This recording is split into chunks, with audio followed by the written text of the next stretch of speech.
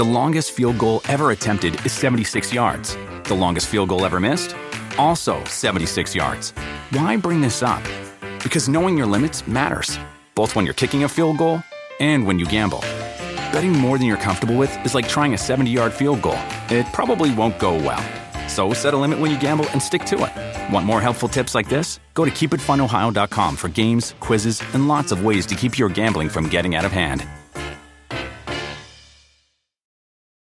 Do you want a beautiful lawn? Enter TruGreen, the easiest way to get a great lawn. Just water and mow, and they'll do the rest. Weed control, fertilization, aeration, and more. TruGreen is the official lawn care treatment provider of the PGA Tour, and they have a verified best price, which guarantees you the lowest price with no compromise on quality. You do you. Let TruGreen do your lawn care. Visit TruGreen.com, TruGreen.com, to get the best lawn at the best price with the best people. Guaranteed. Talk is Jericho, baby. Talk is Jericho. Talk is Jericho, mama. Talk is me. All right, welcome to Talk is Jericho. This is the pod of thunder and rock and roll. And guess what? It's a happy day. It's Friday. And today I've got the first ever and still reigning WWE Cruiserweight Champion TJ Perkins just in time for his huge Hell in a Cell match at the pay-per-view October 30th. He'll be defending his title against Brian Kendrick. Although, is there even pay-per-views anymore? I guess the live special on the WWE Network. It's going to be Perkins versus Kendrick. And TJ is here. Let me just start by saying you might never have heard of him before if you're a staunch, ardent WWE fan. But believe me, he is no overnight success. He's been wrestling for, get this, 18 years. Yeah, 18 years. He's been everywhere. He's been everywhere, man. He's been everywhere. New Japan, TNA, Mexico, Ring of Honor, all across California, all across the States, PWG, and now he's the Cruiserweight Champion at WWE. You hear all about his journey to get there, what his WWE future might hold. He's telling stories about a young boy in the New Japan system, coming up in the Lucha Libre wrestling times as a teenager in Southern California, and what it was like being homeless. Literally living in his car, trying to make it in the business. He got advice from Roddy Piper, who didn't. Roddy was a great guy. He was in the same young boy class as Shinsuke Nakamura, who is the NXT champion right now. Or I think he is. I think he's in the top angle versus Samoa Joe. Anyways, and TJ says he really learned how to be a true performer during his days in Mexico. He hasn't had a chance to cut a lot of promos on Raw and really do some talking, but he's an interesting guy. He's a fun guy. He's a laid-back, humble SoCal guy. And he's got the mic for the next hour right here on Talk is Jericho, because that's what I do. I give people a forum to tell their tales, just like I did with AJ Styles when he first came to the WWE back in January. I'm going to have him again, because in Toronto on November 20th, it's Talk is Jericho live with AJ Styles at the Bassett Theatre in Toronto. You don't want to miss it. So get your tickets at markoutmoments.com. Still a handful of VIP meet and greets available. Still a couple tickets left to the brunch that AJ and I are hosting at 10 a.m. before the event. Come have some breakfast with me and AJ. He's the WWE SmackDown champion, whatever they're calling it on that brand on that side. The world champion, I think it is. We're the Universal champion on Raw because we're bigger. We're more. But AJ is still one of the hottest guys in the WWE today, and he's going to be hot in Toronto live. Talk is Jericho live in Toronto at the Bassett Theatre live on November 20th live. Get them tickets at markoutmoments.com. You're not going to want to miss it. Jericho versus AJ in Toronto. All right, before we get to TJ Perkins, the WWE Cruiserweight Champion, the big news is this Sunday. Probably the biggest rating in cable history will be for the return of The Walking Dead. Season 7, Walking Dead, one of the biggest cliffhangers. It's akin to Who Shot JR, if you can remember that back in the Dallas days. Who did Negan kill? At the end of Season 6, leading into Season 7. Everyone's talking. I want to know who you think Negan killed. Hit me up on the Twitter at Talk is Jericho. I'm going to give you a quick analysis on who I think it is. This is not a spoiler alert because I don't know who killed him, but I do know this. I've been doing some research. I've been watching some great clues on YouTube, and at the end of the show, this was the lineup. They're all on their knees as Negan is walking around with the barbed wire baseball bat, ready to kill somebody. And from left to right, it's Glenn, Rosita, Daryl, Michonne, Abraham, Maggie, Rick, in the middle, Sasha, Aaron, Carl, and Eugene. Now, well, at first I thought it was going to be Eugene that's going to bite it. I don't think so, because if you've seen the trailer for The Walking Dead, the sneak peek, there shows a big gout of blood on Rick's right side, which was not there at the end of season 6, which tells me that somebody on his right side was killed. Okay, so who's on his right? Directly next to him, Maggie, Abraham, Michonne, Daryl, Rosita, Glenn. Okay, if you watch the trailer, it shows Negan just kicking the shit out of somebody, smashes their brains, destroys their whole body, and then picks up Rick, takes a hatchet, and takes him into the motorhome. Now, if you read the comic, which I don't, but apparently Negan chops off, or apparently Rick got his hand chopped off by the governor. And in this trailer, Negan keeps talking about a right-hand man. I think he's going to cut Rick's hand off with the hatchet, Rick's right hand hatchet. And I also think that Negan killed Rick's right-hand man, who would be Abraham, who is 2 down from him, Rick, Maggie, Abraham. And I think he might have killed Maggie as well. Although a lot of people think Glenn went. So I think it's probably Glenn, Abraham, or Maggie. If you're going to play it safe, I would go with Abraham. But then I also heard that a couple people died. So Maggie, if you want to get Negan over as the biggest heel in the business, killing a pregnant Maggie, there's no coming back from that. Abraham, you almost expect it, and you're also like, oh, well, Abraham finally got his. If he does kill Maggie, the pregnant Maggie, then that puts him over the top as the worst heel in Walking Dead history. The other one is, what if he kills Glenn? What if he kills Glenn and Maggie, kills the whole family? Because apparently more than one person has died. So I think it's going to be 2 out of the 3, Maggie, Abraham, or Glenn. I would probably go more with Abraham and Glenn. I would be more crazy, pissed off, sad if it was Glenn and Maggie. But I don't think they would do that, because somebody has to have the pain of surviving. So I think it's going to be Maggie and Abraham that are killed by Negan in the opening episode, season 7 of Walking Dead, that takes place this Sunday. Who do you think Negan killed? Hit me up on the Twitter at TalkIsJericho, and make sure you spell Negan right. It's hashtag Negan. I spelled it with 2 E's. I got flamed. So Negan, Negan. Who do you think Negan killed? Let me know on the Twitter at TalkIsJericho. I'm saying it's Maggie and Abraham. We'll find out this Sunday. All right, the WWE Cruiserweight Champion TJ Perkins is here. That's pretty much how it goes, man. You got to hold the mic and just talk for an hour.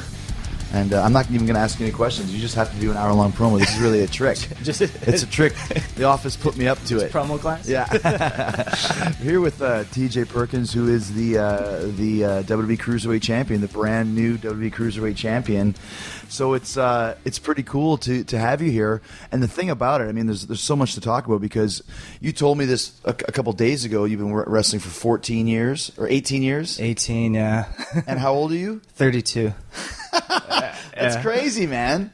Your reaction right now is what I do internally every time I have to say it. Yeah. I don't, like, it's weird to me. Because I still feel like yesterday was the first day sometimes. Yeah. Well, I mean, the thing is, to start at 14, I mean, that's almost like you grew up in Mexico or something. Those guys in Mexico and England, they always start in their teens. That was sort of the upbringing I had, because I had always thought that I would finish high school and try to wrestle, afterward. And so I was an all-sport athlete, and I figured I'd, like, wrestle amateur or something like that, because that's, like, what you hear, like, what I heard my heroes did. Like, yeah. Oh, this guy was a collegiate wrestler, this guy was a football player, or whatever. Right. And this was, like, 1998, so, like, the internet wasn't so big at the time, so you only know what you see in, like, PWI magazine or something like that, right? And my first day of school, I'll never forget, I was 13. I went to high school, and my first day of school, they were like, yeah, we don't have an amateur program. And I was like, oh, well, there's no other way I can do this. And so then I sent letters, because, like, we didn't, there's no social media. So I sent letters to, like, I heard Shawn Michaels was going to open a school that year. He had just, like, retired at the time. I sent one to Dean Malenko in Florida, to Al Snow, and then... But I was 13, so I couldn't relocate. And then it just so happened I grew up in Southern California. So, like, there's a lot of lucha libre out here, and they don't regulate you as well. So all the places that would write me back, and even if I could move, they're like, you got to be 21 or 18 at least, And so that I was able to start early. So I had a lucha libre upbringing. It's so funny because what you just said is very similar to me as far as writing letters and also thinking I had to be an amateur wrestler. And my high school didn't offer that. And I was like, oh, how am I going to make it if I can't be you got to be an amateur wrestler first, because that's what everyone does. But you're right, because back, even though it was only, like you said, 1998, it might as well have been in the dark ages as far as information and finding out where to go and what to do. Before the internet, I mean, the narratives we believed in, like we didn't, we don't know. We could only get what we hear from stories. It's not as easy for information to travel. So right, yeah, it was weird. I mean, like doing my first loops and stuff when I was 13, 14, like I'd have to, if I had to call home, I had to stop at a payphone. Like there was no cell phones really. Like guys didn't have cell phones at the time. Not a lot of people anyway. I had to write directions on napkins. MapQuest. Yeah, you stop. Yeah, you print stuff out. You stop at like a gas station or a bar to ask, like, "Hey, how far till this street?" Do you know where the wrestling is? yeah. Can you tell me where the wrestling is?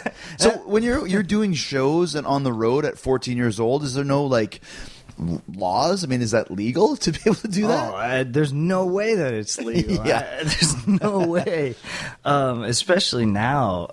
But at the time, it was I don't know. It's weird because it's not that long ago, but the world was a very different place. I think for at least our industry, the world was very different at that time. Like I would like a lot of places I would wrestle that they didn't even record their shows because like DVD wasn't even a format for them to monetize yet. Like.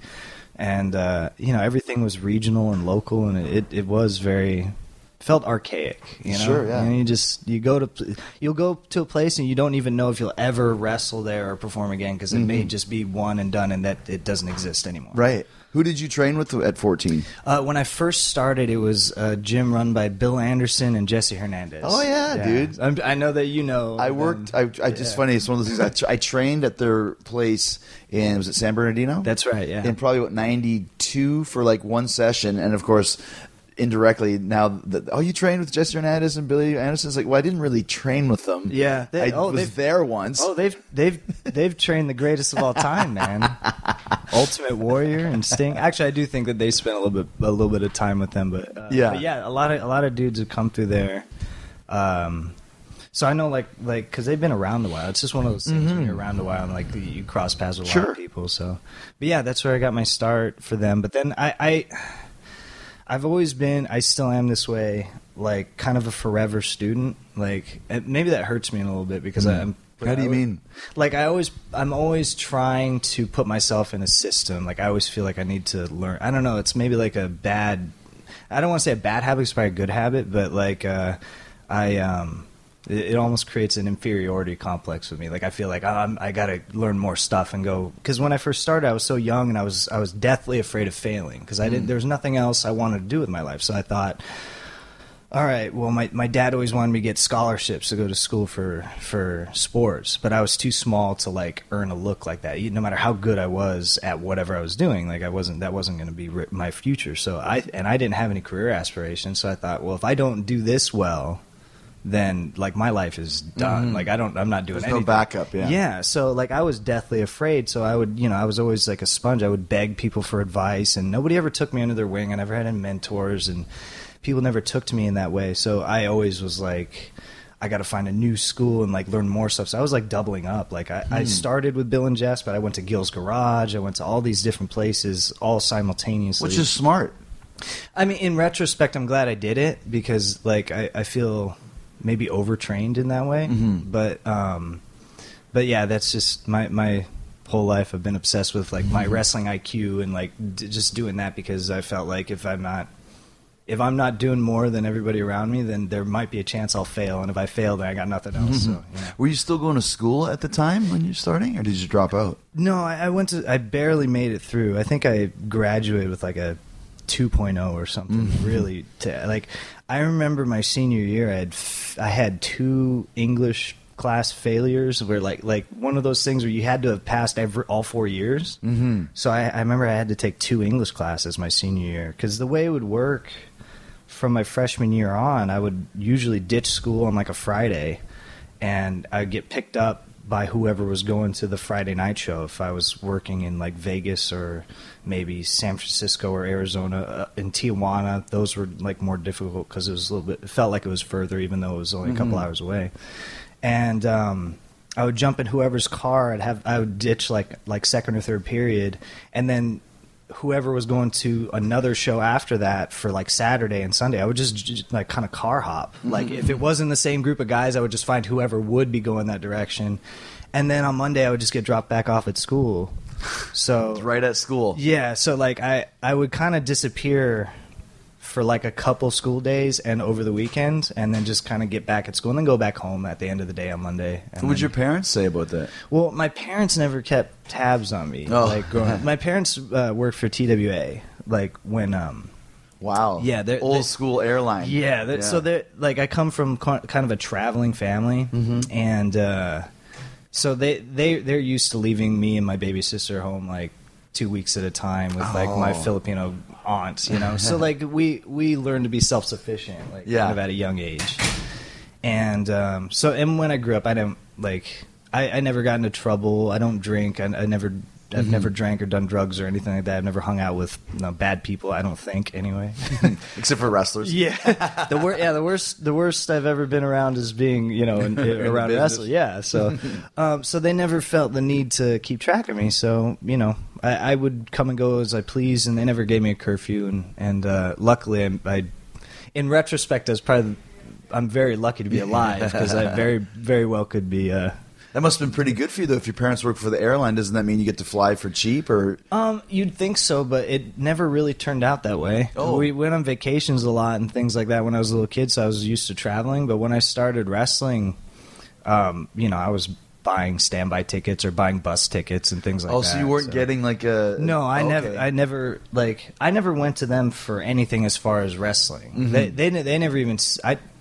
I think last year was the first time they've even seen me wrestle. They didn't. I mean, it just was not. Just did not know, huh? Yeah, they didn't. Because you come from a Filipino background, you mentioned, and Philippines isn't really known for wrestling. I mean, no, I'm sure my mom was happy I was entertaining at a certain level. She had me acting when I was a little kid.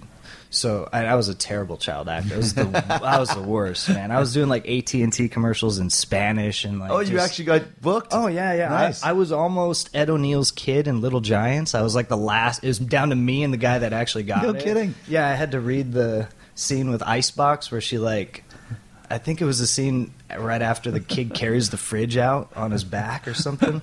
Yeah, that could have been you, man. Yeah, you could have been a whole different life for you. Yeah, it's weird. So, so I'm sure she was happy about that, but she never really, kept track of wrestling. My dad is from Kansas City. He's a white farm boy. Oh, okay. So he's totally like He would get it more. He's he would get it, but he's also very detached in that way. He's very old school father. Like he's not emotionally invested in his kids at all. He just provides a good living, and that as long as food's on the table, he's old Japanese style father. They're the same way in Japan. They're just kind of like, you don't even really talk to your dad. He just is there. Actually, it's funny because when I was a young boy in New Japan, and so when I would be around our elders, I was like, man, it's just like I'm around my dad. Yeah. They're giving me direction. They expect a lot of me, but they also don't care, and they're not watching me. Yeah. The longest field goal ever attempted is 76 yards. The longest field goal ever missed? Also 76 yards. Why bring this up?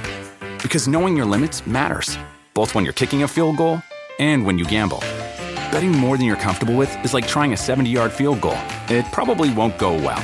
So set a limit when you gamble and stick to it. Want more helpful tips like this? Go to keepitfunohio.com for games, quizzes, and lots of ways to keep your gambling from getting out of hand.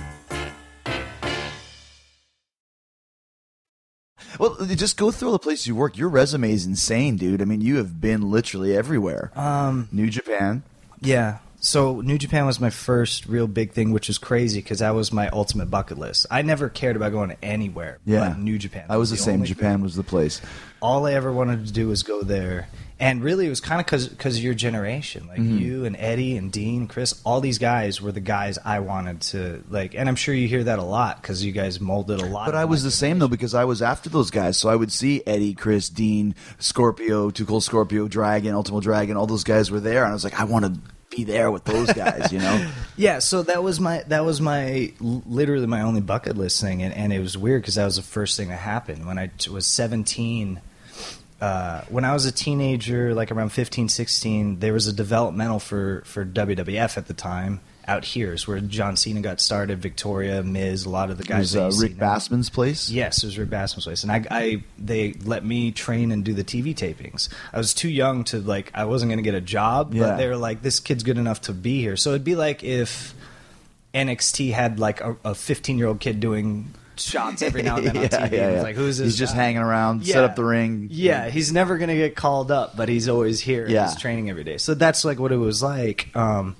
And when they detached their association, their next thing that they linked up with was 01, which at the time was newly offshoot from New Japan. The Inoki family was helping with the office stuff, and they were looking to set up a New Japan gym in LA, and they're like, we need, you know, some good guys, and myself and a guy, he's still in New Japan right now, Rocky Romero, his partner at the time, Ricky Reyes, and Samoa Joe were the first guys who are like, you could build a gym around these guys. And then Bryan Danielson came down after that. This is all in L.A. Yeah, this was all in L.A. And so that was basically how I got accidentally ushered into New Japan. I just happened to be in the right place at the right time. So they brought you over. Yeah, so I was I remember they waited because I was like only 17, I think, at the time that the gym was set up. And then it was like as soon as I turned 18, they're like, here's a visa, here's a tour contract. And then I went from being a young boy in LA to being a young boy in Japan. So like I stayed, like my first room was Chris's old room. No kidding. Yeah. So you were actually at the dojo for how long? So the way that it would work was I would go out, I would split my time. Like I would go out there. If we had a tour, I would go out several weeks early. So I'd be there for 2-3 weeks before the tour. And it would just be like young boy, be on the tour. Sometimes I didn't even wrestle. I'd just be, you know, I was a young boy. And then after the tour was over, the guys would go home, but I would stay. And I'd be back in the dojo. And then I might stay for the next tour. And then eventually I might go home, and then I'd be a young boy in LA. And then if I would go, so it'd be like I would double up on a tour and be a young boy the whole time there, and then come back and have to. And let's just for people who might not know, explain what a young boy is. So it's weird because I guess if you're not from wrestling, you hear young boy. It sounds almost like pornographic or something. Sounds like it could be terrible or something really awful. Yeah. In some ways, it is really awful, but it's kind of like being a scrub in the army in a way, or like a rookie. You're like like you're like a pledge if you're a fraternity. Yeah, like a rookie on a pro team or a pledge. You know, a new guy in the army. A green boy, you know that. What are some of your duties as a young boy? So, you know, I would wake up and you would cook the food. We would have chanko every day and like shabu. Luckily, one of the guys in the young boy class was a chef, so he did all the cooking. That was great. But you would sweep the floors, and then you'd do your training. Your training was usually something very basic and archaic, like you'd do 300, 500 squats or something and push-ups, and then cater to the older guys, grab them towels. I remember I'd have to like wash Nakanishi's back because he's too big to wash his own back, that sort of thing. And that's part of it. You wash guys' backs. Yeah, carry bags, that sort of thing. During the matches and stuff, you'd hold ropes open for guys to get into the ring, that sort of thing. And you stand around the ring and watch the matches. Yeah. So you that's basically what it was. You're a professional bag carrier more so than a wrestler. So who else was? Who other young boys was there with you? I actually had a really interesting class because Yoshitatsu was in my class, and so was Shinsuke Nakamura. Wow! But Nakamura, like literally from day one, was Nakamura. Like he like wasn't even a young boy with us. Like he was in our class, but we never saw him. Like, he was doing his own thing. He was going to be a superstar from day one. Yeah. He was just too good to be with us, for sure. So did they eventually, how long were you a young boy before they started letting you have matches? Because it's rare, too, to be a gaijin, a foreign young boy. I mean, I wish I would have gotten that opportunity. Not a lot of foreign guys get that chance, right? No, yeah, it's very rare. For me, it kind of happened because the other guys were older than me. Yeah. So when we first came in, like I think it was like Daniel Bryan was like 22. The other guys were a little older. Rocky Romero is younger, but he looks like he's 30, so, or at the time. So Yeah. he's always looked like a full-on man. So, and they were more mature as human beings. So they looked at me like, well, he's not done growing. He's like physically not done growing, definitely not Mentally, emotionally yeah. and mentally. So they're like, we can put more time into him. So, I think we came in around like, I don't know, springtime of 2002, and my first tour was October. Okay. Yeah. So what was your name back then? So they always called me TJ, but on flyers and stuff they had me listed as Pinoy Boy. So, and I Pinoy is Pinoy means Filipino. Okay. Yeah. So, and I remember thinking, and it's funny that it's coming in this setting, because I remember at the time thinking, okay, well, it was pretty cool that like Chris Jericho was Lionheart. And then when I got my first nickname, which was like a high school nickname for me, and I was like, man, this is not as badass as I like my heroes have had. So what was the nickname? Was Pinoy Boy? it was Pinoy Boy. So, but I mean, it worked out okay. I didn't get, Yeah. I don't think I was made fun of too much, although I can't understand him. So maybe, Probably, yeah. maybe I was. I don't know. So and you were in Japan for quite a long time for New Japan. Yeah. So 2002, probably until, I don't know, 2006, kind of off and on. Okay. It's weird because like I remember when I was kind of like I was doing less and less because I started investing myself into, like, I started chasing other opportunities. I not that I have a fear of complacency, but I end up wanting to branch out probably before I'm done or before I do something good enough in a place that I'm at. And so I remember I was kind of doing less and less around the time Prince Devitt was coming in. So it was almost like he like took over the opportunity that I was kind of leaving on the table, which in retrospect I wish I would have never left. Oh, this is kind of like a top foreign spot. No, I think it was more like he did what I didn't do, because he came in and was amazing. Oh, okay. And, like, did an amazing job, and I never, like, I don't think I flourished in the way that... Gotcha. I think they were hoping I would stick around and do that sort of thing. And in my head, probably because I started so young, and it's sort of like the double-edged sword, I think, of doing things so young. You learn a lot, but it comes in the form of making a lot of mistakes. So. And I would also think too, there might be a little bit of some guys might always see you as the young boy. You come in at that level, and you're always he's always the young boy, That's true too, because a lot of the guys their tenure is insane. Like, they stick around for a long time. Right. So you stay underneath a lot of guys too. So, but I think a lot of it had to do with me being.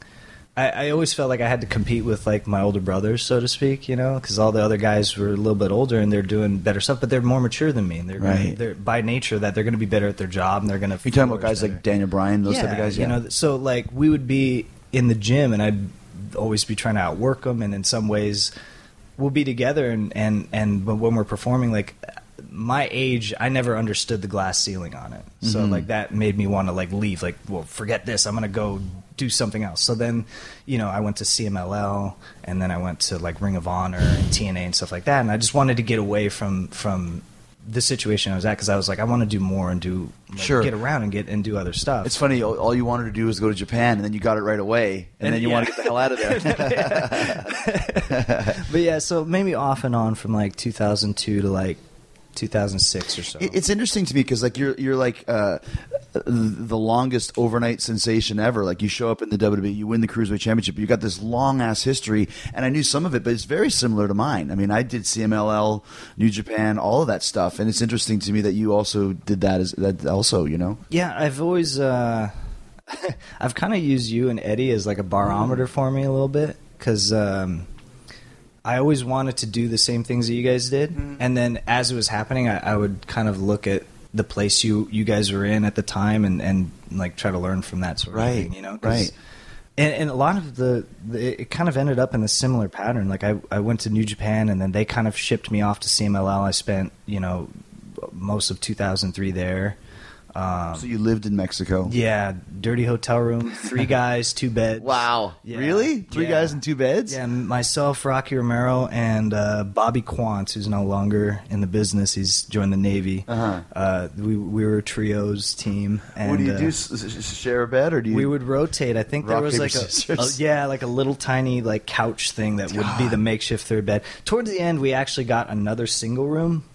So we would rotate like 2 guys in one and then one in the other. But for a while, Was the hotel right in Mexico City? yeah, it was the Do you remember what it's called? Hotel Montemar, Montemar. right by the Revolution Monument. Dude, that place was old when I was there in '93.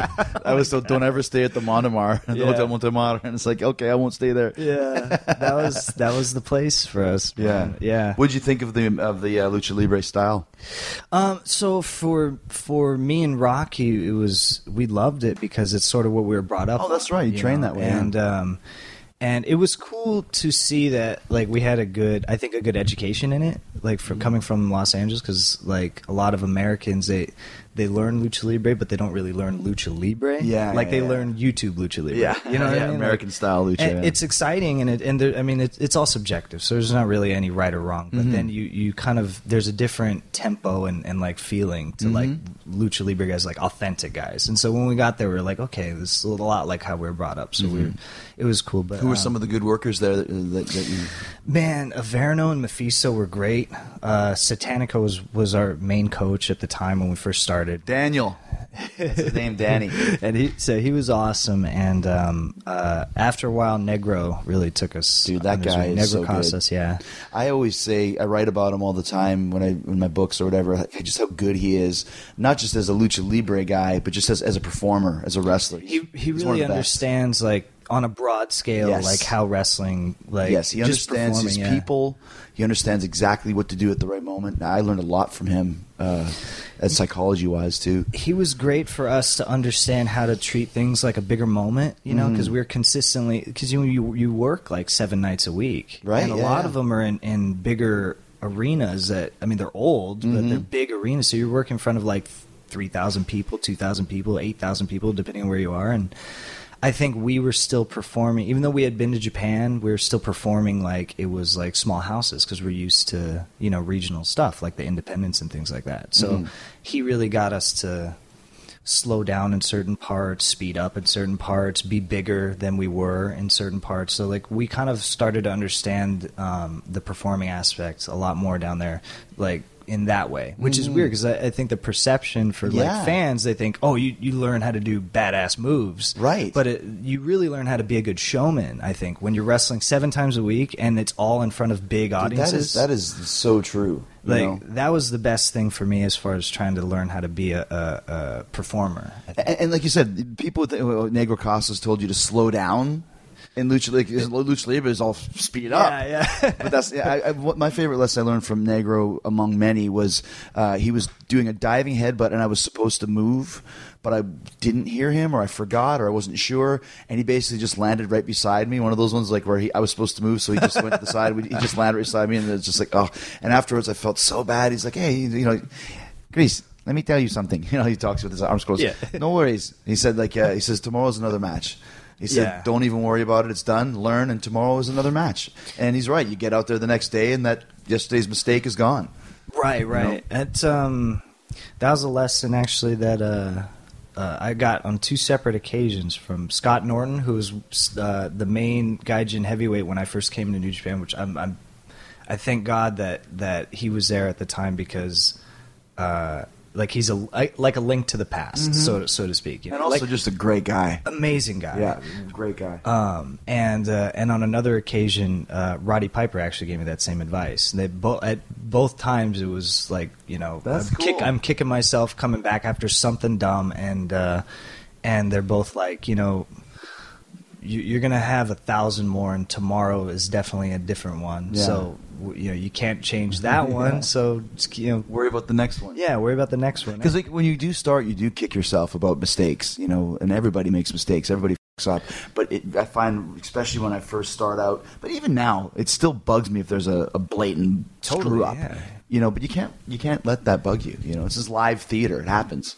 Yeah, so they were like, don't treat a regular season game like the NBA Finals. 'Cause Yeah. You're gonna have That's right. You got 82 more of these things. That's right. So. Where did you come across Roddy Piper? I think it was just at an independent show in California, and he was making an appearance. It might have been at a convention or something like that was associated with it, and he was just in the back talking to the guys. And his way of giving me that advice was like, you're gonna have a lot more of these, and more like if you draw attention to it, then like your bosses or the office, whoever I'm working for, then they're gonna be alarmed by it because they probably didn't even see it. And Right. They don't even care. Yeah. So I was like, you're right. Actually, You sit there kicking yourself, right? Yeah, I don't want that. I don't want to tell them how much of a mistake I made.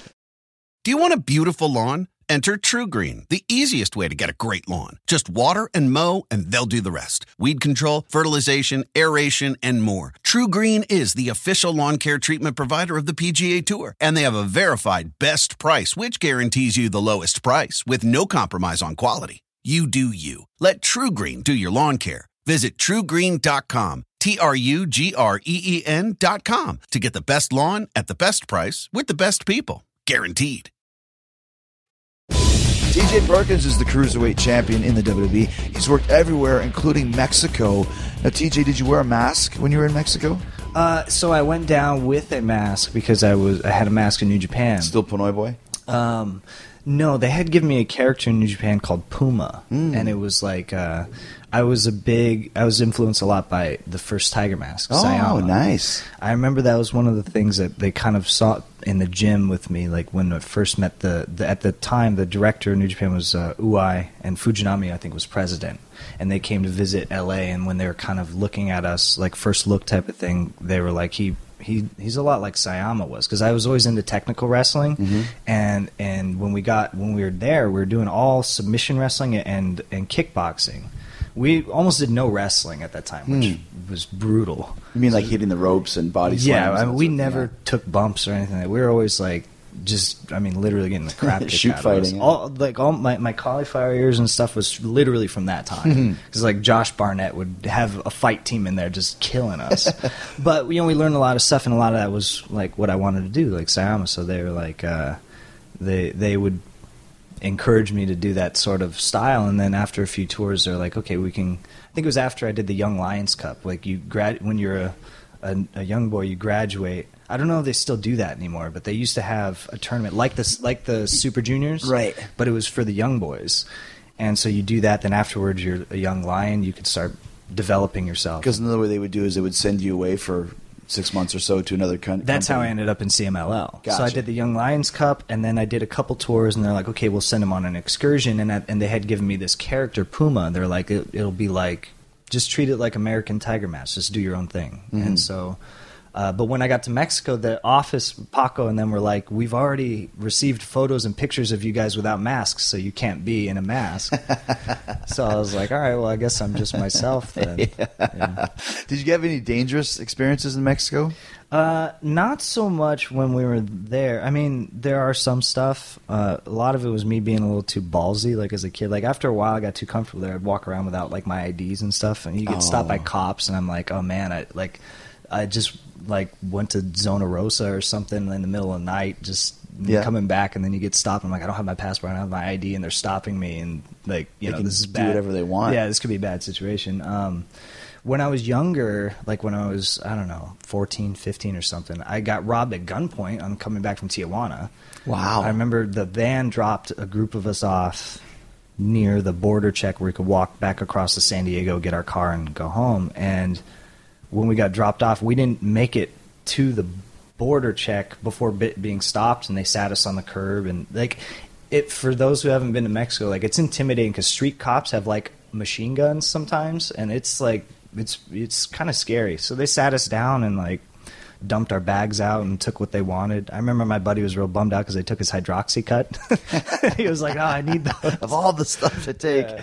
So and money if they found it. I stuffed all my money in my shoe because I've always been paranoid about that sort of thing. So that's like the worst thing. And that's happened. Mexico, though. It's very much a corrupt at times. It's in a time warp, I think. People, like that's probably the best way to put it. Because even the good things, you feel very like, I don't want to say nostalgic, but like it feels old world sort of thing. Even the good stuff. So And the moment you cross the border, too. you feel it, Like you know, like you could be literally standing on this side, and then you take one step over, and it's a totally different world. completely. you know? I wish people could see what you just did. Yeah, with yeah. your hand. I did my hand over the microphone cord, like here's the States, and now you're in Mexico, and it's like going through like another dimension. You're like, whoosh, where the hell am I?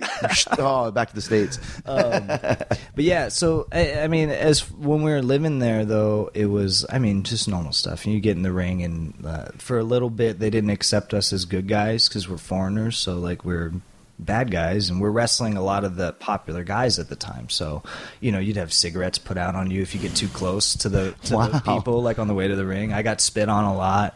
They threw beer bottle. I remember Bobby had a beer bottle shattered on his kick pad. They threw it. Somebody hurled it from like the third row or something and just shattered on him. I got a cup of piss thrown at me once, which I thought was nice. Yeah, it's and it was warm too. Like, how much do you hate me? You actually peed in the cup. Yeah, that's while you're watching the match. That's a lot of effort. Yeah, it's right. That's some real hatred. So stuff like that, which isn't, I mean, it's dangerous, I guess, but it's not. I mean, once again, it's just part of the business over there. It's the way it is. It's just one of the things. I remember, and this was actually in the States, but it was like a border town in Texas. I had a match that didn't even take place because of that type of atmosphere. I was tagging with Ultimo Dragon, and we were wrestling Carl Anderson, who's here now, and Joey Ryan. At the time, we're doing a very pro-America gimmick, but in a negative way. And Ultimo Dragon and I were representing Lucha Libre, so by process of osmosis, we were Team Mexico, you know, even though he's Japanese and I'm Filipino. Right. And I remember that the crowd was, it was like a bullfighting arena. It was like, I don't know, 2,000, 3,000 seat arena. And they were so worked up just for Joey and Carl's entrance that when we came to the ring, as we got closer, the confrontation caused a riot. So I remember before we could get to the ring, dirt was being kicked up to the point where I couldn't see the ring, and they started throwing dirt rocks that they could find on the ground. And security escorted Joey and Carl back to the locker room, which was, you could visibly see it from the ring up in the upper deck of the building. And the director of the show at the time just came out and was like, well, he's like talking to the ring announcer and another director at ringside, like, what are we going to do? And they're like, well, the police won't let the event continue. So then me and Ultimo Dragon signed autographs and took pictures for the duration of what our match would have been. There you go, 20 minutes or whatever. Yeah, they're afraid that somebody would die if they let the other dudes back out of the locker room. So. Well, lots of international experience. Let's talk about some of your stuff that you've done in the States, you know, including being here as the Cruiserweight champion. But I know you worked Ring of Honor. You mentioned that. You spent a long time in TNA as well. Yeah. And that's a lot of time in the States once again. Yeah, I would. Those two places I kind of came in and out as, I don't know, you know, as the years go by. Both of them I kind of came in like when they were first starting Ring of Honor. There's about a year old when I first went there. I was just coming back from Mexico. I think that's kind of like how I got in. Like, was because your name is getting around at this point. They were kind of trying to take guys that were doing certain things. So at the time they're like, oh, this guy's been in Japan and Mexico. I kind of bypassed the indies. Like, what are the trendy indies, I guess you could say, because indies weren't popular in like 98. Then I went to Japan to Mexico, and then when I came back, all of a sudden the indies were a thing. So then they were like, okay, well, these guys have been in Japan and Mexico. So I got into Ring of Honor that way. And I would kind of go in and out. TNA was the same way. I went in like 2004 was my first time there, which was really cool. Like being able to do like pay-per-view and TV like as like a 19, 20-year-old. Yeah. That's a really awesome experience for me. See, but once again, to make that journey and go through all those companies, that's, you know, to end up here, it didn't used to be the way, like things before. If you went to TNA or you went to where all these places, you might not get into WWE. There was a little bit of a prejudice against that. Yeah, I think too, like at certain times I felt it, because I mean there was opportunities where I'd come here to do dark matches and things like that, and like it did not feel the same as me being here now. Like totally not the same at all. I think that the experience provides a good education, but you definitely at certain times it felt like there were lines drawn, like in terms of people's upbringing and things like that. Sure, yeah, the TNA guy, you know, Scarlet Letter, and you know, and it is, you know, right now, especially with TNA being in such a state of unrest, it kind of sucks because you know, that company had some real steam at it, especially when you were there. It seems like they were doing not too bad. Yeah, I always thought that they had a really good eye for like their roster. I always thought they had really talented guys, and I think that's evident now, like with like what they've gone on to do, you know, on their own. Like, guys came in from having successful careers, and you know, they did well there, and then some guys after they moved on from there, they did amazing. I mean, we're talking about like AJ Styles, for example. You know, that, I mean, that's just that alone kind of. That's like a microcosm, I think, for it, because it's like, you know, they had a lot of great opportunities with guys that were part of the infrastructure. Yeah. So. Yeah, exactly. Yeah. So how did the road end up getting you here from WWE? So after I spent some time bouncing around Mexico and Japan, Ring of Honor and TNA, and I'd done a pilot for an MTV Lucha show, Wrestling Society X, if anyone remembers that. Was Teddy Hart was there? Yeah, Teddy Hart was there, yeah. And the opportunity to come in and do some tryouts and stuff here came up, and I remember having it was like we had like 2 loops or something on the West Coast really close together. So I ended up doing like, I don't know, 6 shows for WWE in a really short span. To the point where people thought I worked here. Like I kind of snuck in a weird way. Yeah. I remember Shawn Michaels came to Jesse's school as a guest and was like addressing like people because there was like a pay-per-view in Vegas or something at the time, and he saw me in the back of the room because I was just there for practice, and he was like, "Weren't you at TV this week?" So I felt weird actually, kind of being around, loafing around here, and I was given advice to you kind of tread water. You come and this is like you could kind of hit a brick wall being here and doing this sort of thing. So Yeah, you're talking about like doing dark matches and yeah, stuff like that. Yeah. So that like it was suggested maybe you should go down to Florida and try a different way to just show up there or something? Try a different door. And that's just the way I've always approached my career. Like if somebody told me that, like, yeah, you're absolutely right. Pack up the car, leave, do it 100%. Because I don't believe in being a guy that you sit in your own backyard and expect your opportunities to fall into your backyard. They're not going to pull up into your driveway. Yeah. So everywhere I've been, that's the way it was. I moved to Canada for a winter one time just to be in a new place. I lived in these guys' basement in Toronto. These 2 brothers. They would put on local shows, and I was able to do other shows around there at the time. So you just like going for the experiences? Yeah, I'll go anywhere. Just if it means getting a chance to work in a new place, sometimes like I can get a job out of it, or if it's just simply to be in a new place, you just can't stay in the same spot for too long. So I went down there and kind of walked on at FCW. I spent like a night camp there for like people that were like not like in the company. And there just there wasn't an opportunity at the time for a guy like me. So then, and I bet the farm on it. So like every spot I had, like New Japan, they filled right up. Ring of Honor, TNA, like every spot I left on the table, somebody snatched it up. Yeah, which is the way it works. Right.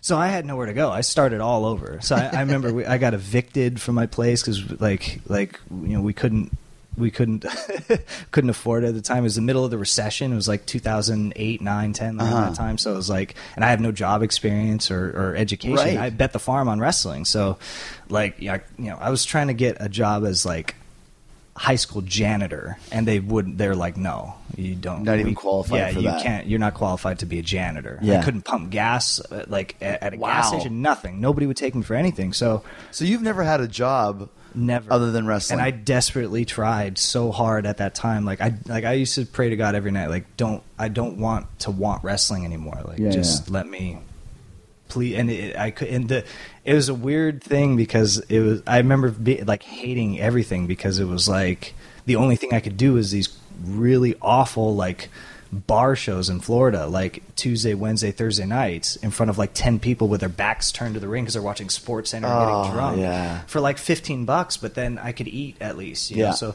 I'd be sleeping in my car at the laundromat or like getting a room for rent knowing I couldn't pay for it, skipping out the next day just because like there was no way to sleep. And like I was like, okay, between collecting coins in the middle of the night at like Target parking lot and like working these bar shows, I could at least eat. And so then little by little, I start working in better literally, it's just like I started my career all over at 23. Like I just completely moved to Florida. Yeah. Is there something to do with the key as well? Do you have the key from your? I used to have it. What was the story with that? So I told this story in the Cruiserweight final when they asked me about it. It wasn't really something I intended to say. Like it's not.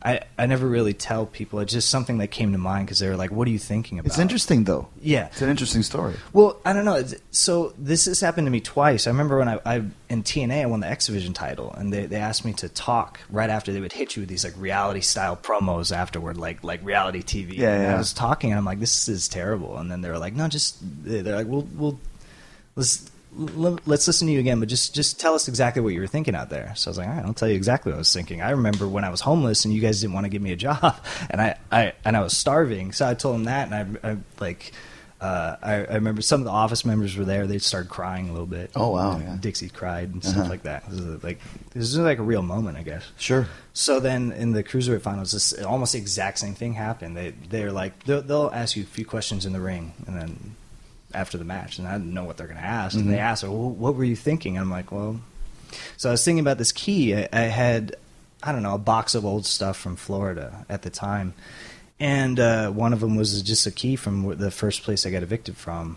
And I'm not like a sentimental. I didn't keep it like I would stare at it every day, like Rocky Balboa, like it's my motivation to make it. Right. It's just something I had, and I remembered it. And so it was just, for so many years, it reminded me of like a place I couldn't go back to. You go back and there's a steel boot on the door, and like it's so cold, such a cold feeling when you get evicted from a place. And my parents were going bankrupt at home and going through a really awful like divorce and stuff. So they actually needed my help because they were about to be homeless too. So I had nowhere to go. Like literally, it wasn't like I was stubborn and I was like, I have to stay out and make my dream work.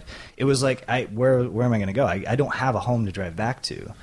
So your home is your car, literally. Because my parents' home are their car too, 3,000 miles away. So like I used that key would remind me of that. And I don't know. It was just like now it's like I don't. No, but still, I mean, it's something that it's a symbol of I'm never gonna deal with this again. Yeah. So I can't go back to this. It was a nightmare for a while to have it, and then now it's kind of like a Band-Aid that I can just throw away. Like I don't need it anymore. The wound is gone. Right. Yeah. So you live in your car, working at these bar shows, collecting coins. When do you finally get your contract, I guess? When do you finally start making some money? So I started doing some better shows, and for a while, like I would get on these trendy indies and stuff like that. Evolve, which is a place that like I kind of, which is funny because Evolve is sort of how I ended up here. They were just starting at the time, and I would ride in the equipment truck from like Florida all the way to Chicago, New Jersey. It was these 30-hour trips sitting on a pile of turnbuckles, basically. And we would, whoever was in there, we would go up, we would do the show, we'd be hurt or banged up, and we'd get right back in, unshowered, no hotel room, and drive 30 hours right back to Florida. So it was the most miserable, like, 48 hours of my life every time we would have to do those shows. But it was better stuff, and more people were getting to watch me. And again, I was starting all over. 13 to 23, all this amazing stuff happened, but I was a kid and I was immature and I didn't understand it and I didn't appreciate a career. It happened too quickly, yeah. Yeah, and so now I'm like, okay, now I need to put like bread and milk on the table. So now I understand what this means. So then, little by little, I went back to Japan, for Mr. Inoki, and then I got to do the Super Juniors. I went over to Germany and did some stuff in Europe and just got started getting stuff back that I used to have. Went to Mexico, and then these guys were going to start a project called Lucha Libre USA on MTV. And they're like, we have multiple seasons. We'd like you to come in.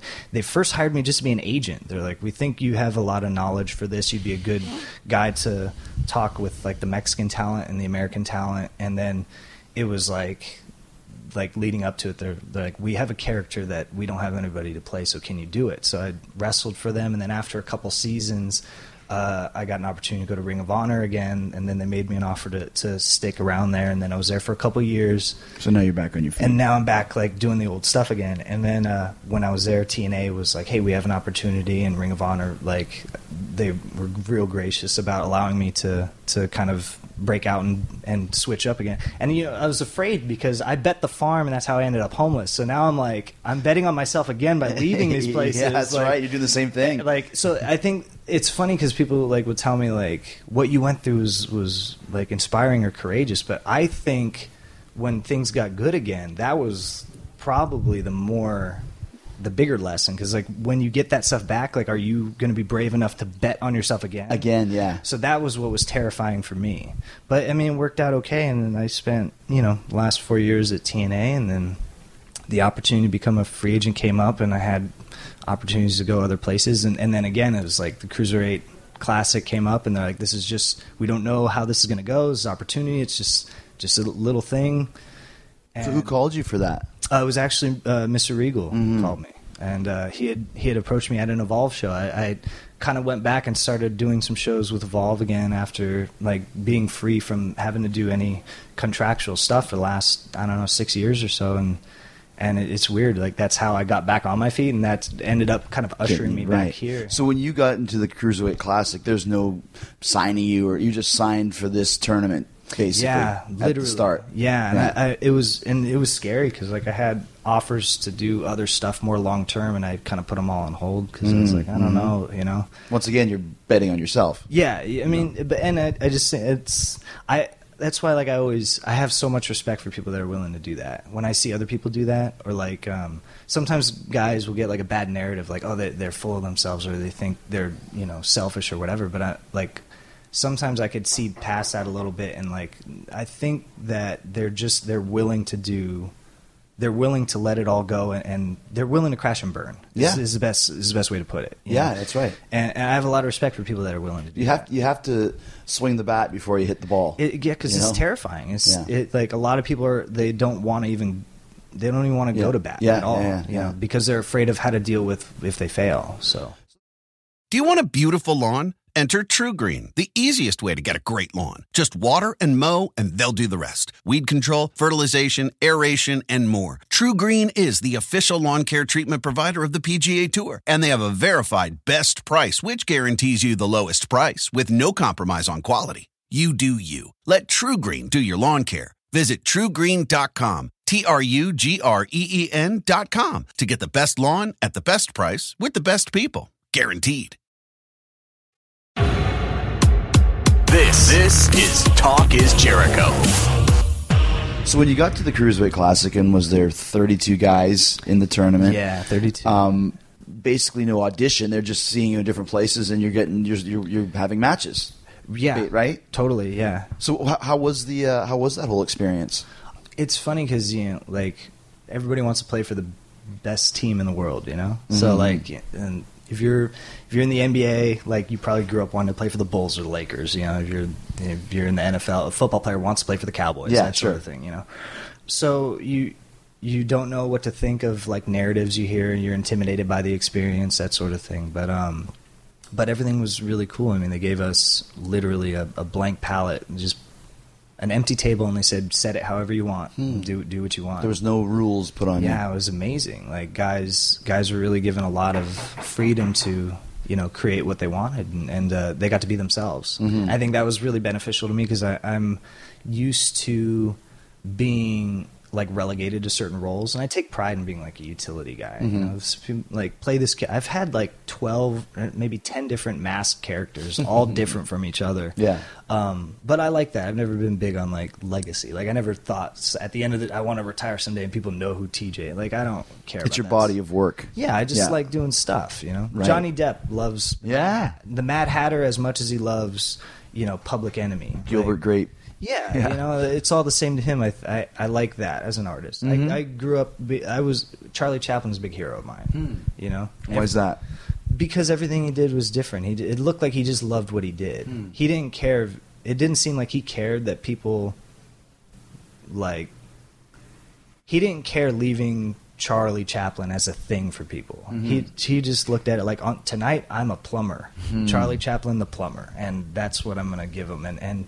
And he'd be great at that. He was just such an incredible artist and so versatile at a time when his tools were so limited compared to what we get Sure, to the way today. it's filmed and everything. It's interesting you said it twice, an artist, because I believe, I say it all the time, wrestling is art.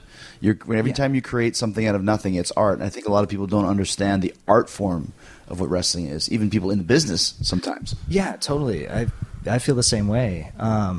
So for the first time, I was given freedom to do whatever, and I was kind of, for the first time, really just being myself. So, you know. Who did you work with in the first match? Was it 4 matches through the tournament? Let's see. I had first round was Damac from Germany, who's wonderful. I thought he was a really, really great dude, very talented too.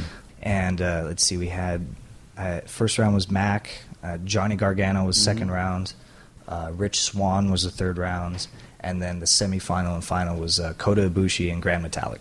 Wow, so that's a good group of guys to be working An with. amazing group. So of when guys, did you find out that you were going to be going over in the tournament? The day of. So you would find out match per match Yeah. what's going on. Like, I don't know. One of the other guys, who's a buddy of mine, who's a member of the Cruiserweight group, he was like, "How do you, like, I always have to ask questions. I got to know like the type of things I'm doing, and I've never been that way. I never asked. And I remember like guys were telling me like people were kind of telling me like what's going on or the matches I was scheduled for, like, and I hadn't asked, and they're like, "You really don't know what you're doing?" I'm like, "No, man." Like, you just find out. Just tell me what you want. Sometimes it might be better because I'm like your friend. I like to know everything, but sometimes it's better to not worry about it and just go day by day. I think it's a lot less stressful and a lot smarter to do it that way sometimes. Well, I approach matches that way too. I don't like going in, thinking too much about what like. It's funny because the way I move, I think people think like this guy looks like he choreographs an hour of stuff. Oh, yeah. But that's a product of just repetition. I've just been in the gym so much and training that things come off looking that way. I think that's kind of how the human video game character sort of came up for me, because it's like I look like I look like I do things too perfectly or too easy, right? And I got sick of people telling me it looks too easy for me. So okay, then it is easy for me. What do you want me to say? But I don't like mentally. I don't like going in because you don't know. You could go in there with Star Wars and the audience expects Hamlet. You have to be able to adapt and give them that, or at least communicate to them on a physical or like artistic level. You talk. And it's no surprise, you've been doing this for 18 years. You're very smart when it comes to how the business works, even at 32 years old, because you've been doing it for so long. Because that's another very, very smart thing. They could want Star Wars, they're watching Star Wars, but they want Hamlet, and you have to suddenly to be or not to be, or you lose the crowd and you have a shitty match. Yeah, so I don't know. And you'd be able to tell me because he was one of your best friends, but like the only member of the Guerrero family that I never met was Eddie. And I always looked up to him, and I don't know, another thing you relate to, I never had any mentors. I never had friends that looked out for me or like teachers that were like, do this, do that, do this. I had to beg everybody for advice and for whatever I needed to have. And I always used to ask, like, how did he approach wrestling? I would ask everybody. I asked his brothers and everybody, like, and all the lessons they would tell me, like the way that he would approach things is he wouldn't have a plan. Like he would be able to adapt. He was so good at that. And so I've always approached. Chris was like that too. Both of them would not. I mean, they'd call a finish if it was warranted, but they would. A lot of it just go in there and just work and just feel and just go. And it was, especially when I was in my younger years in Japan, it was a little bit scary. What are we going to do? Well, don't worry, we'll figure it out there. Like, really? Okay. I remember that vividly, just being kind of like freaked out. Like, you don't want to talk about any of this? Aren't we supposed to talk about it? It's like, nope. It really, it wigs out a lot of my peers because they'll come to talk to me, and I'll talk about whatever they want to talk about, but then I don't really. If they don't say anything, then I won't say anything either. Yeah. But because I kind of know how I'm going to approach it when I get in there. You never know, so you don't know what the crowd is going to react to. Yeah. And that goes back to Negro Casas. If the crowd wants A and you're giving him C, you got to change it, or else you'll lose them. I learned that from Negro as well. It's kind of so. I mean, it's like a quarterback running the 2-minute offense. No timeouts. You're taking what the defense gives you. You're calling an audible. You get back to the line, and then you're just making a read and reacting. So you listen to them. They're giving you something. You react to that, and you try to make it as best as possible. It's like holding water in your bare hands. You're not going to be able to hold water in your bare hands, but you try as best you can to keep it together. So some things are going to get away. Your accuracy is not always going to be 100%. Some nights will be amazing. Some nights it's going to be a disaster. But you have, from an efficiency standpoint, I think you have your best chance at communicating to an audience that way. Right. You mentioned the human video game character as well. That's something I wanted to ask you about your entrance, because it's kind of like a Nintendo thing. It's got the 8-bit music playing. Yeah. That's because of your style? Yeah, I mean, it's just stuff I'm into for the most part. Artistically, it's just things I'm into. I always wanted to be Scott Pilgrim, like actual Scott Pilgrim. So, it's something that really hasn't been done a lot. Like a buddy of mine, Kenny Omega in Japan, had similar style and stuff to him, and I think that's indicative of this generation. So I just felt like it was something that could be communicated, and it's part of what I like. And stylistically, Cesaro jokes with me a lot because he gets a lot of the same wrestling looks too easy to you, but I just got sick of hearing that. I'm not a gritty guy. Like I'm not a tough guy. So it's hard. Like I can dirty it up, but at a certain point I just am who I am. So it's my best way of Lance Storm was like that too. Very smooth. Almost. It was always one of the knocks. People say, "Oh, he's so smooth. He's too smooth." How are you too smooth? Right? Yeah. You know. So I don't know. It's just a way of capturing what that is and and being able to provide it like as a form of entertainment, as opposed to only getting it as criticism. Like, you know. So did you pitch that entrance video and all that stuff when you got here, or were you using that before?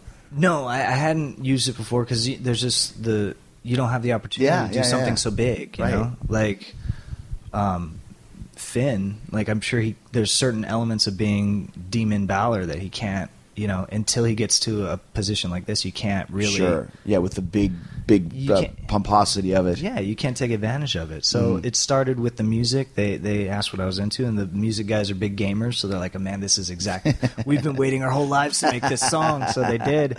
And then after that, I was like, you know, this is the right type of atmosphere for this. So, you know, I went to everybody, the lighting guys, the camera guys, the production guys, the video guys, everybody. I'm like, you're taking advantage of the tools that are available to you now. The merchandise guys, every single person. I'm like, you guys are gonna hate me because I'm literally gonna talk to you all the time about everything. But they're like, no, like they want the input. So I just told them all the ways I think it'd be cool. Well, it's original. It stands out. Yeah, and they hit the home run for me. They pinch hit for me on that one. So. A couple last questions. You're an LA guy. We're here at the Staples Center. You mentioned it's the first time you've wrestled here at the center. How do you feel? Oh man, it's amazing. That's why we're walking through the hallway and I'm taking all these selfies. You took a selfie in the Lakers dressing room? Yeah. In the Sparks dressing room, every single one of them. Take a tiny one in front of the Clippers one. Right, yeah. They're not really an LA team. No, it's amazing. I'm used to being out there, and this is the first time to walk through these hallways. You know, the house that Kobe and Shaq built. It's crazy. That's cool. Did you ever come to any matches here? Yeah, I've been to a few events here, a lot of games and stuff like that. Also, even at the Honda Center, the Pond. Sure, yeah. So I went to WrestleMania 12. Saw the Iron Man match there. You know. So I'm a Southern California boy. Yeah, it's a big night for you tonight. This is pretty surreal. Last question: what's your favorite match that you've ever had? If you had to choose a couple of them.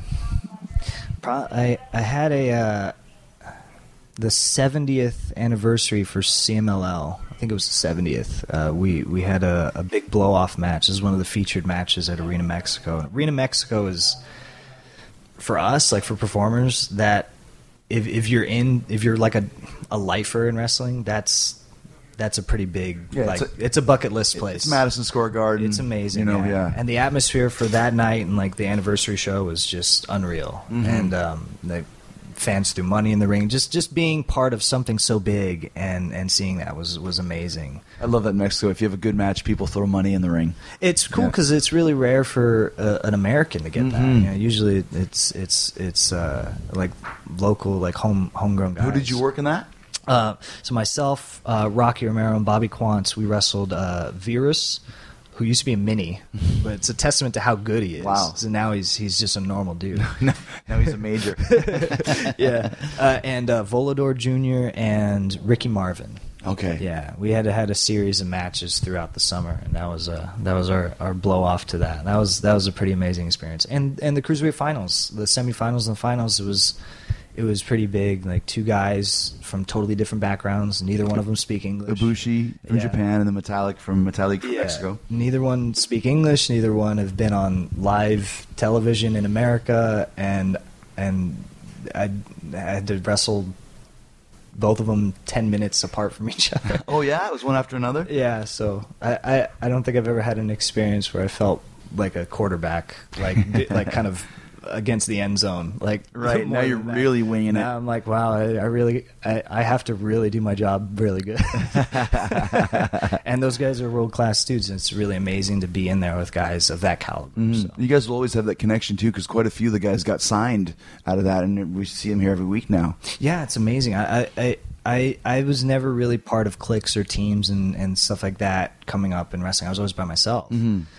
So being part of something that a group of guys are sharing, like you kind of feel like stand by me, you know. Like yeah, for sure. Like for sure. I don't know. The Cruiserweight Classic was like our dead guy. That was your body. So yeah, it's cool that we're kind of like cutting our teeth in the same situation all together. So. Well, it's great to have you here, man. After 18 years, you finally made it. You made it to the big leagues, baby. Yeah. All right, man. Well, I appreciate it. The Cruiserweight champ. Good to have you. Thank you. Thanks to the first and current Cruiserweight champion, TJ Perkins. And while I'm saying thank you, let me also say thank you to the OG sponsor of Talk is Jericho, Amazon. They've been here since the first episode.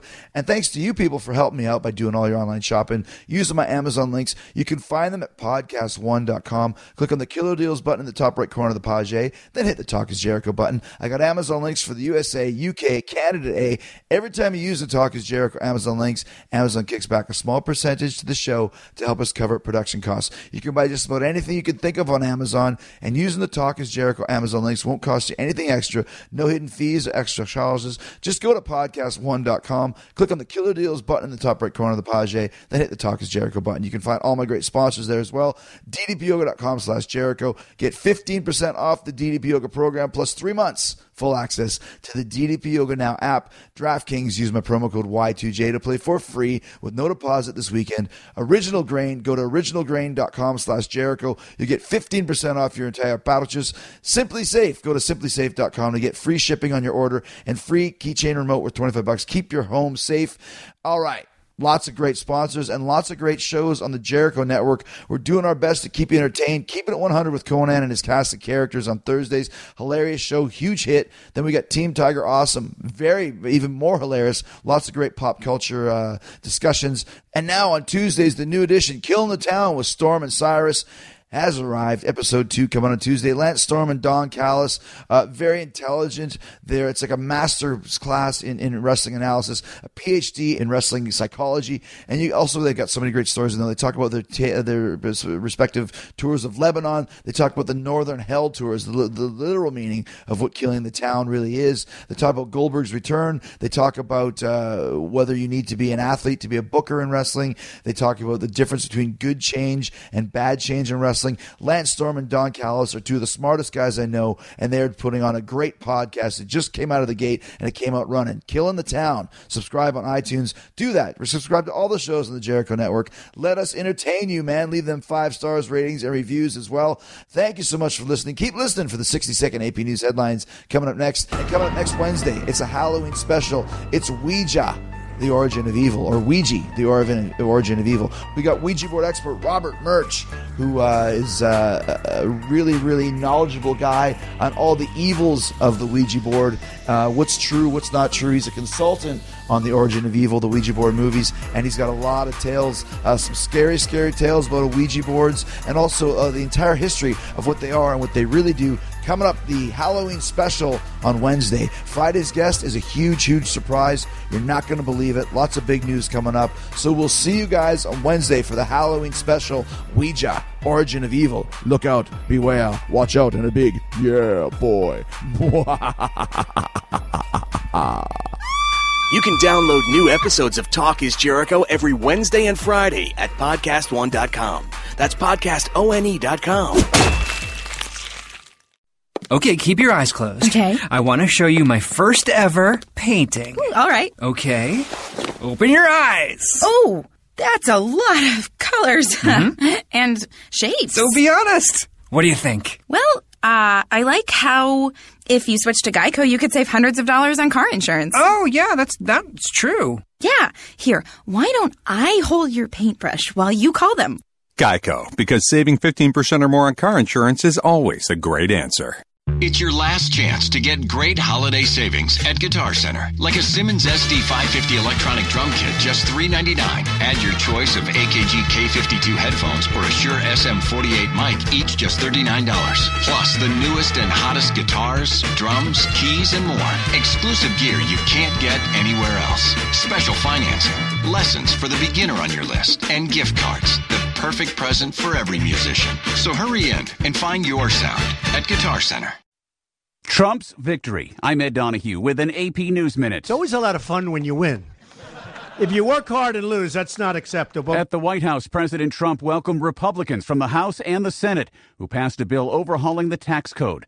The president says the middle class will be seeing the effects of this bill very soon. The typical family of 4 earning $75,000 will see an income tax cut of more than $2,000. They're going to have $2,000, and that's, in my opinion, going to be less than the average. You're going to have a lot more than that. The tax overhaul bill also includes a corporate tax cut. We have companies pouring back into our country, and that means jobs, and it means really the formation of new, young, beautiful, strong companies. Democrats have criticized the tax package as a giveaway to corporations and the rich.